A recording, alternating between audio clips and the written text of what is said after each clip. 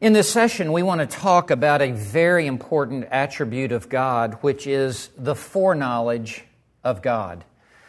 There's a lot of misunderstanding on this subject of the foreknowledge of God, and some people's understanding of foreknowledge is this, that God is looking down the proverbial tunnel of time to see what will men do with His Son, the Lord Jesus Christ. And based upon what God foresees, God will then make a reciprocal choice towards them. If God sees in the future that someone will believe upon His Son, Jesus Christ, God foresees that, and when He foresees that person believing in Christ, God will then, from eternity past, ordain them unto salvation.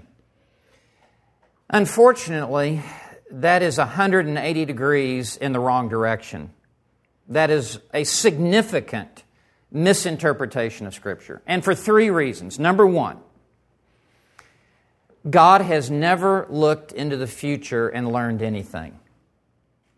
God is omniscient. We've already covered that attribute. God knows all things. God never learns anything. God never looks into the future and ever sees anyone do anything that He has not already foreordained. Second, if all God does is look into the future to see what someone will do, and that's all that foreknowledge is, this is what God will foresee. We all, like sheep, have gone astray. Each one of us has turned to his own way. All God will see is that no one will believe in His Son, Jesus Christ. The Bible teaches the total depravity of the human heart. The Bible teaches the bondage of the will. And the Bible teaches that repentance and saving faith is a gift that God must bestow to the guilty sinner. No one can believe on their own. But third, foreknowledge does not mean foresight, because in Romans 8 and verse 29 it says, "For those whom He foreknew." Let me tell you two things about this, which I guess would be number 3 and 4 on our list. It's a personal pronoun. For those whom He foreknew. It doesn't say what He foresaw. It says whom He foreknew. God is not foreseeing events. God is not foreseeing circumstances. God is not foreseeing conversion experiences in Romans 8:29. It doesn't say what He foresaw. It says whom He foreknew.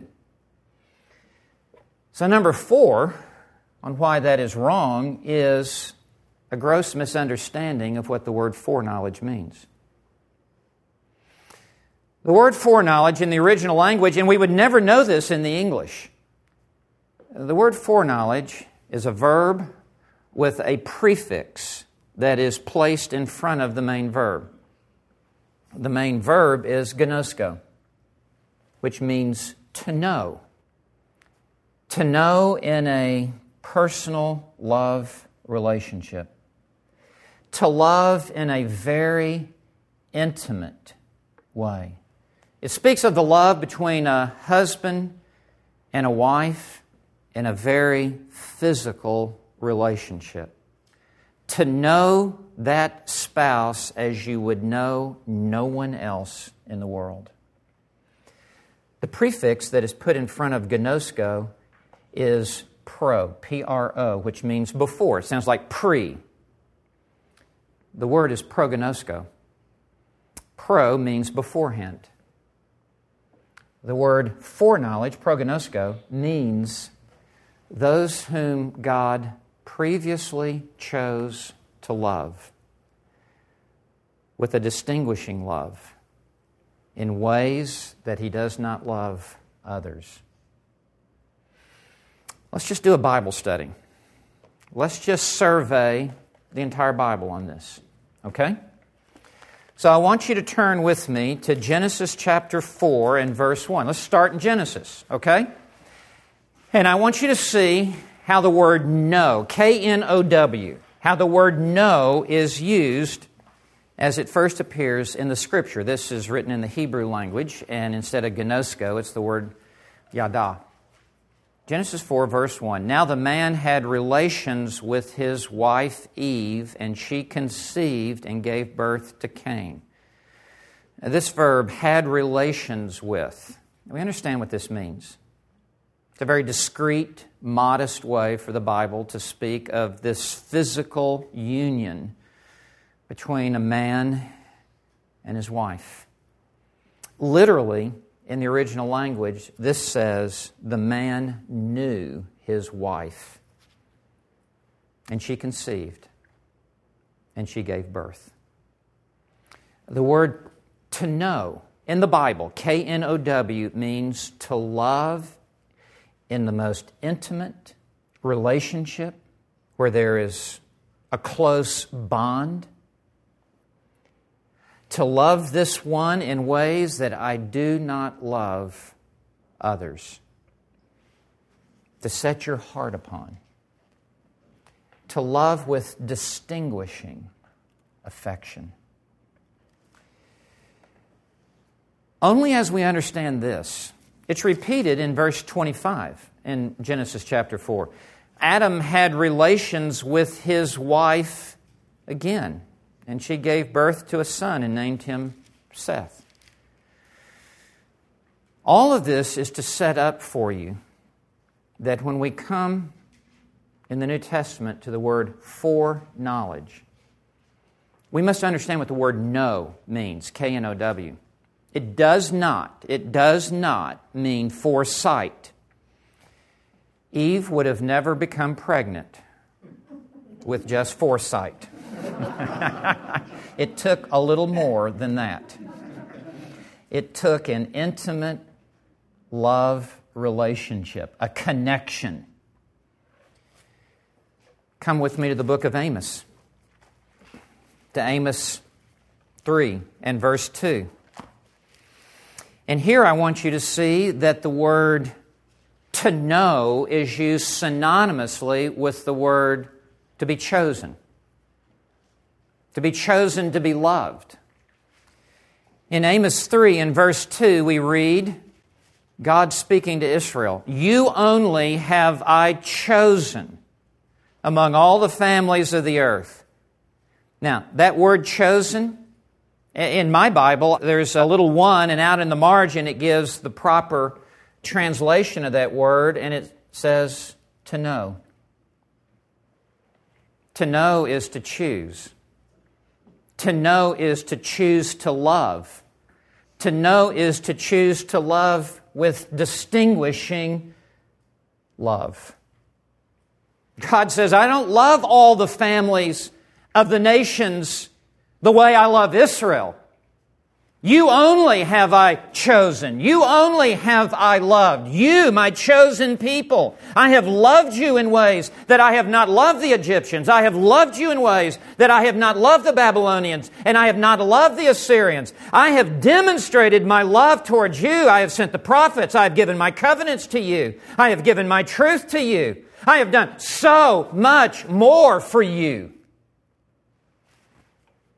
The word to know means to choose to love in a very distinguishing, we would say discriminating way. Now come to the New Testament. Come to Matthew chapter 1.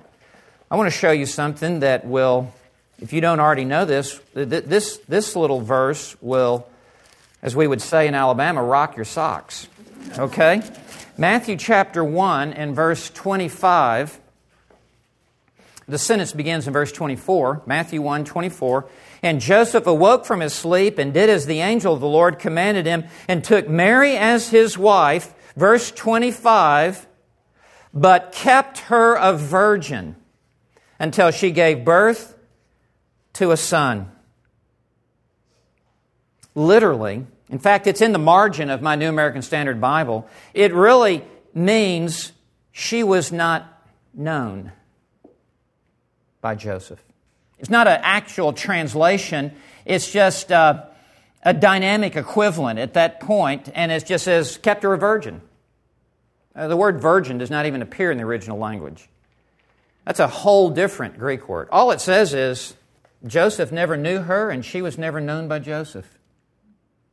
That's what it means to be a virgin. You're not known by a man. Now, you're known about, you're just not known in an intimate, special, distinguishing, connecting, love relationship. When we come to Romans 8, verse 29, this is going to become abundantly clear. Now, don't go there yet because I've got some other verses to show you. Turn with me to Matthew 7:23. We're at the end of the greatest sermon that's ever been preached by the greatest preacher who's ever lived. It is the Sermon on the Mount. The preacher is the Lord Jesus Christ, and I want to add, He's the greatest evangelist who ever lived. And we come to the end of this sermon, and you know what it says. Enter by the narrow gate, for the way is broad, and the gate is wide that leads to destruction, and many are those who find it. The gate is small, and the way is narrow that leads to life, and few are those who find it. Verse 21, not everyone who says to me, Lord, Lord, will enter the kingdom of heaven, but he who does the will of my Father who is in heaven. That's not saying we're saved by obedience, but there will always be the evidence of true salvation in our obedience, as well as the command of the gospel in the imperative verb is believe. Now, you either obey that or you don't obey that. The command of the gospel is repent, for the kingdom of heaven is at hand.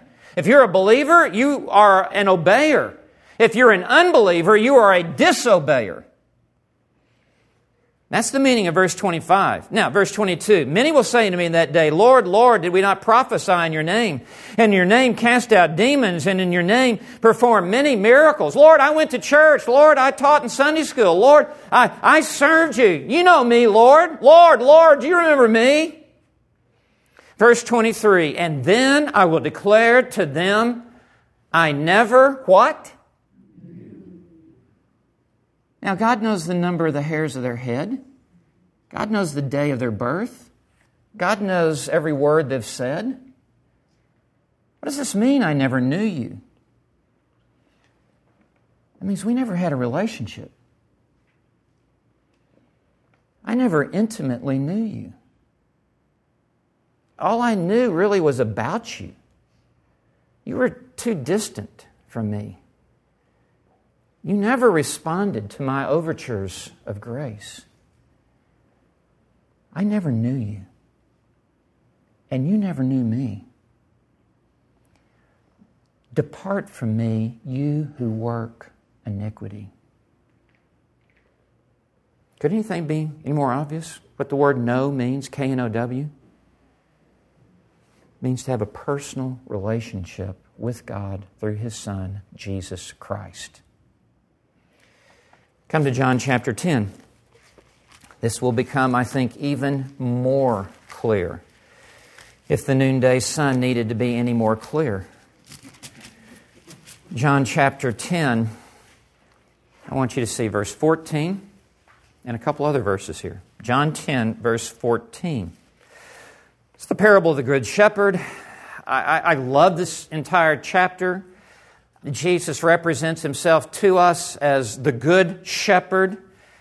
Let me just confine myself to this verse, verse 14. Jesus said, I am the Good Shepherd, and I know my own, and my own know me. That's good. Now, what do you think know means? You think that means Jesus is saying, I know your Social Security number? I've got your credit ratings? No. When He says, I know you, and you know me, He means that we have an intimate, personal, saving relationship. It's not just that you know about me, you actually know me.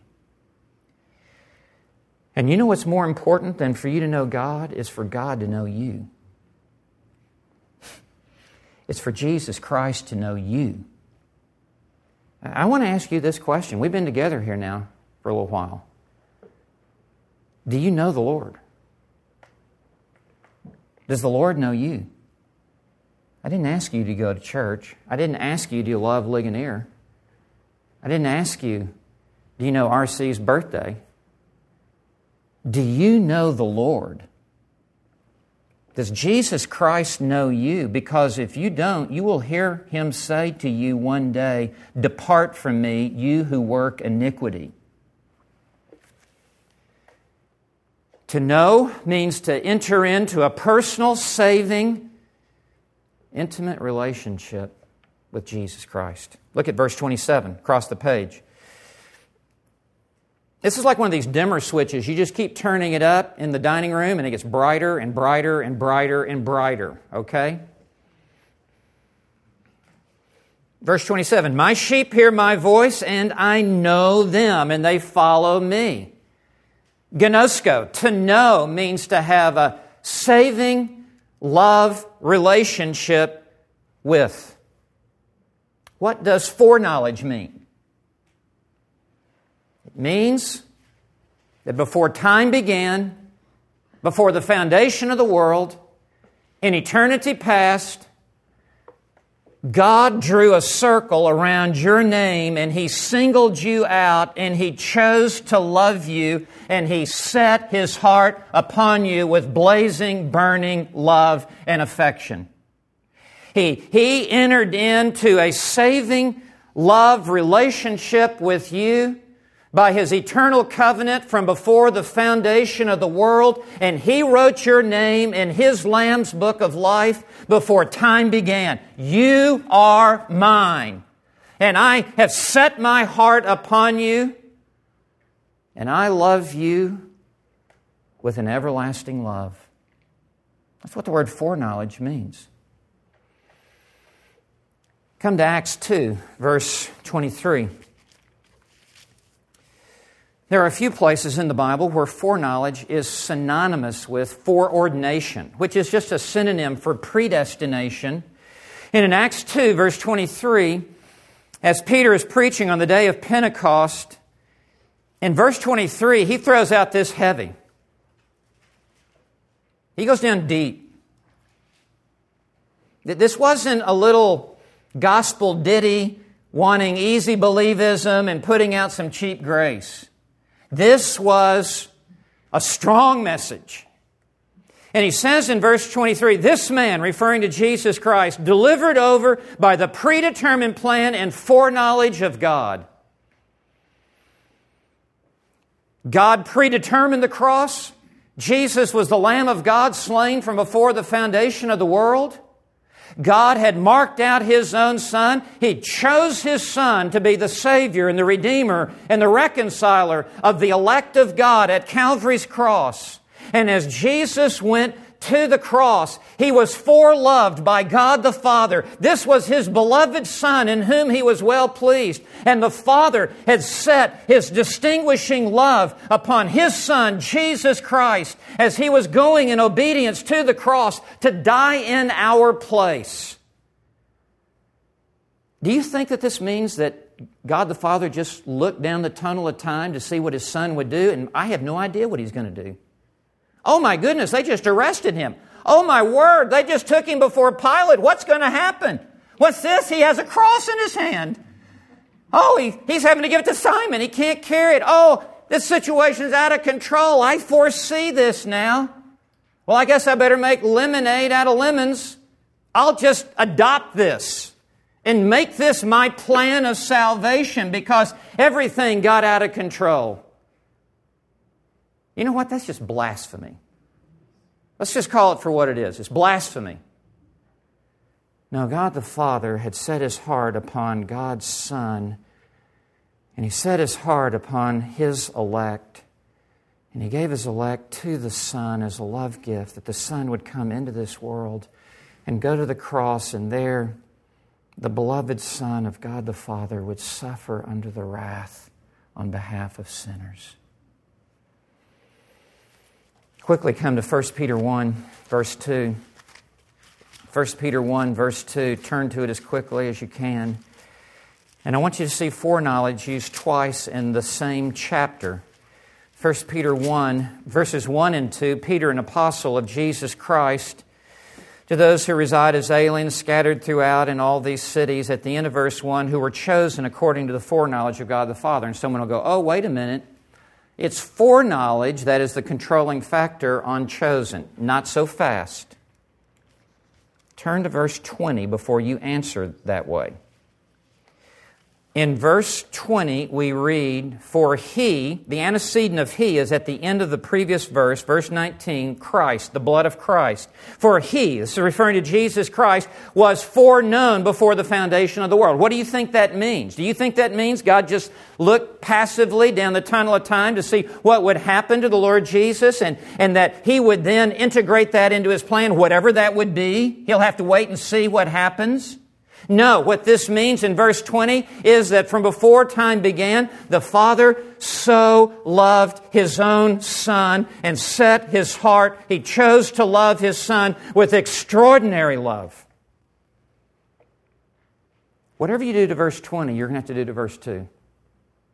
However you understand the foreknowledge of the Father of the Son in verse 20, you will have to understand as the foreknowledge of the Father towards the elect.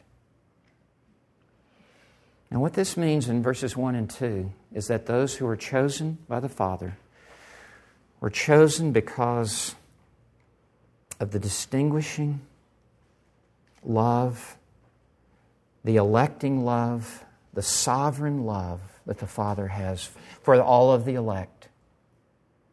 Now Romans 9 verse 13 says, "Jacob I loved and Esau I hated."